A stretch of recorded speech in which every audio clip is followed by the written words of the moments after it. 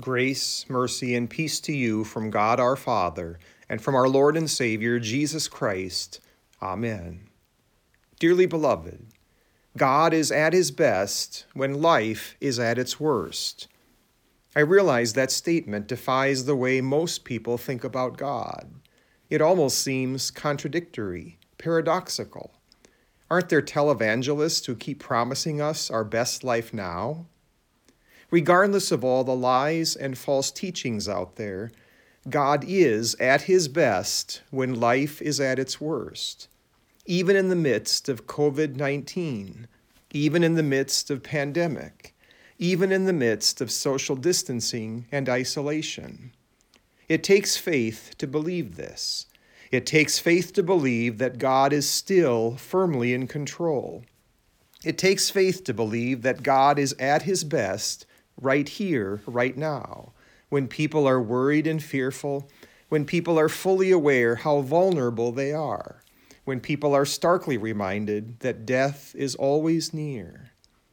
Whether this pandemic is a punishment or a wake-up call, even if it comes from the devil himself, God can and will use it to draw sinners to himself. For he has promised to work all things to your eternal good. So do not despair, do not worry, do not fear. Think of all the earthly things on your calendar that regularly consume your time and attention. God has cleared almost all of it away so that you might see more clearly the Jesus who enters Jerusalem to save you, the Jesus who gives you a new and better Passover meal, the Jesus who goes to the cross to win your salvation. What's more, as this coronavirus can strike anyone at any time, know for certain that God's grace is sufficient for you, for his power is made perfect in your weakness. God is at his best when life is at its worst. In today's Holy Gospel, we see a spontaneous parade take shape along the road leading from the Mount of Olives into the Holy City. Along this road are pilgrims in Jerusalem for the annual Passover celebration.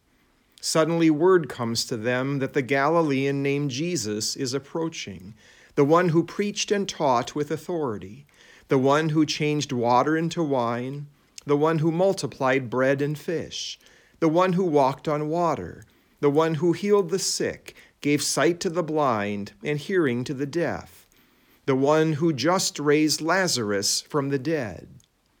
Some of the pilgrims run into Jerusalem and tell others, who immediately come out to greet him with an impromptu parade. Finally, this renowned Galilean draws near. He is riding on a donkey's colt, followed by 12 men and several women. So the people in the crowd lay down their cloaks before him, wave their palm branches, and greet this king, just as the prophet Zechariah said they would, with shouts of Hosanna. Hosanna, blessed is he who comes in the name of the Lord, even the King of Israel. In the outer court of the temple, even the little children join in the fun. Hosanna to the Son of David. If one looks solely at the triumphal entry that Sunday, it seems that Jesus is at the height of his popularity. Even the frustrating voices of Jesus' enemies is telling. You see that you are gaining nothing. Look, the world has gone after him. But things are not always as they seem on the surface. As the week unfolds, most of those in Jerusalem will abandon this Galilean. His sermons about a grain of wheat falling into the earth and dying, about hating one's life in this world in order to keep it, about being lifted up from the earth to draw all people to himself. Those sermons do not meet their expectations. They want a Messiah who will save them from the Romans. And then there's that difficult calling to deny yourself, take up your cross, and follow Jesus. For these and other reasons, it is not long before the cries of Hosanna and blessed is he are replaced with screams of crucify him and mocking, If you are the Son of God, come down from the cross. Even among those who do believe in Jesus, Saint John ends today's Holy Gospel with an incredibly profound statement. Many even among the authorities believed in Jesus, but for fear of the Pharisees, they did not confess it, so that they would not be put out of the synagogue. For they loved the glory that comes from man more than the glory that comes from God. You've been there. You've done that. Rather than being mocked and ridiculed for Jesus, you have kept your mouth shut. You have hidden your faith. After all, the glory that comes from God is not really visible in this life, but the glory that comes from man offers instant gratification. And the old Adam inside craves that pat on the back from the world. Imagine being the one on the borrowed donkey. Jesus knew the crowd's cheers would soon turn to jeers. He knew their songs of praise would soon turn to shouts for death. He is not fooled. Jesus knows the entire Passion history even before it's written. In fact, he committed himself to playing the lead role before the foundation of the world was even laid. To state it as simply as can be, Jesus was born to die. His very name means the one who will save his people from their sins.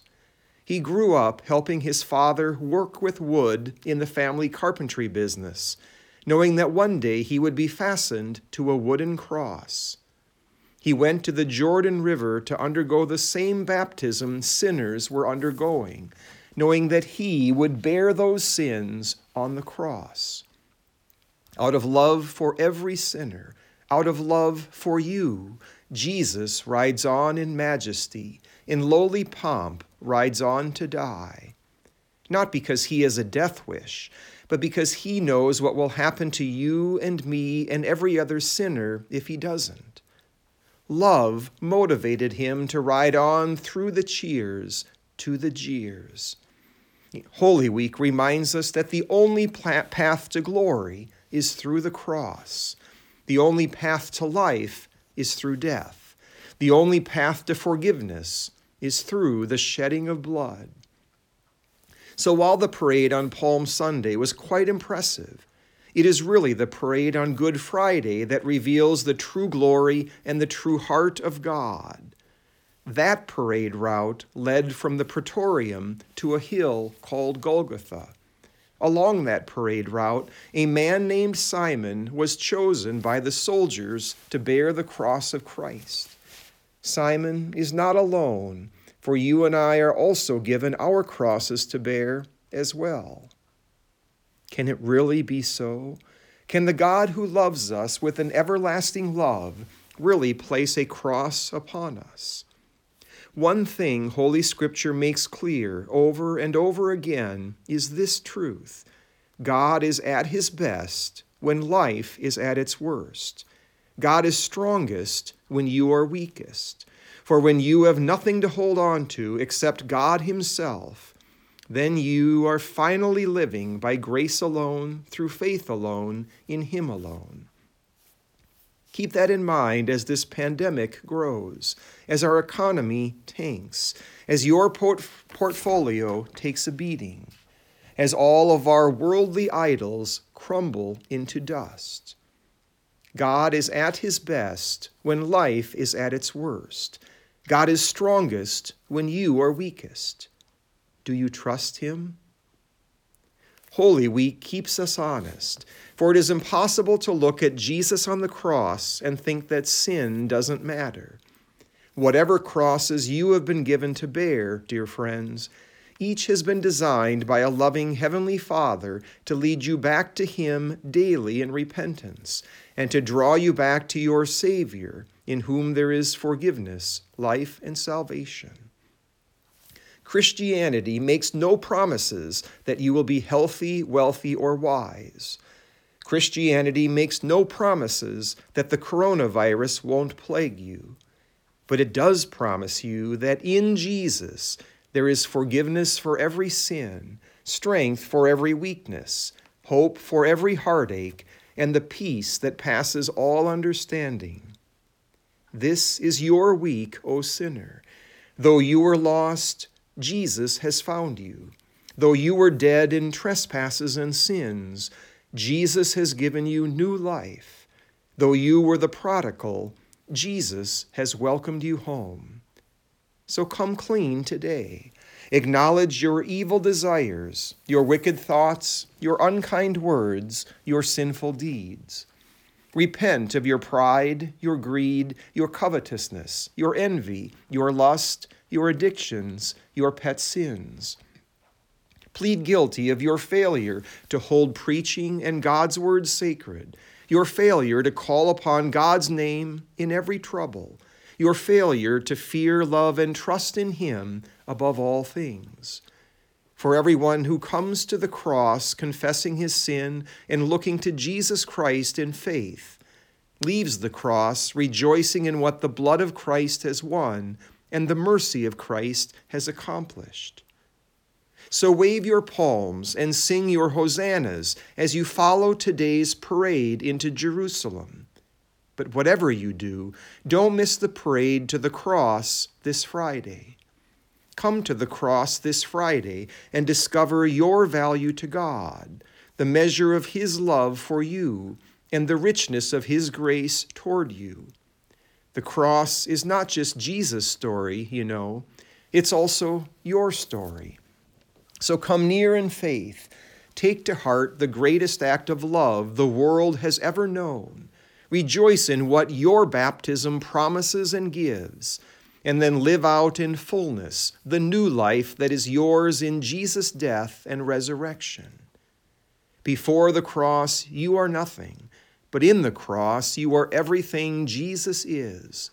In the cross, you are holy and righteous.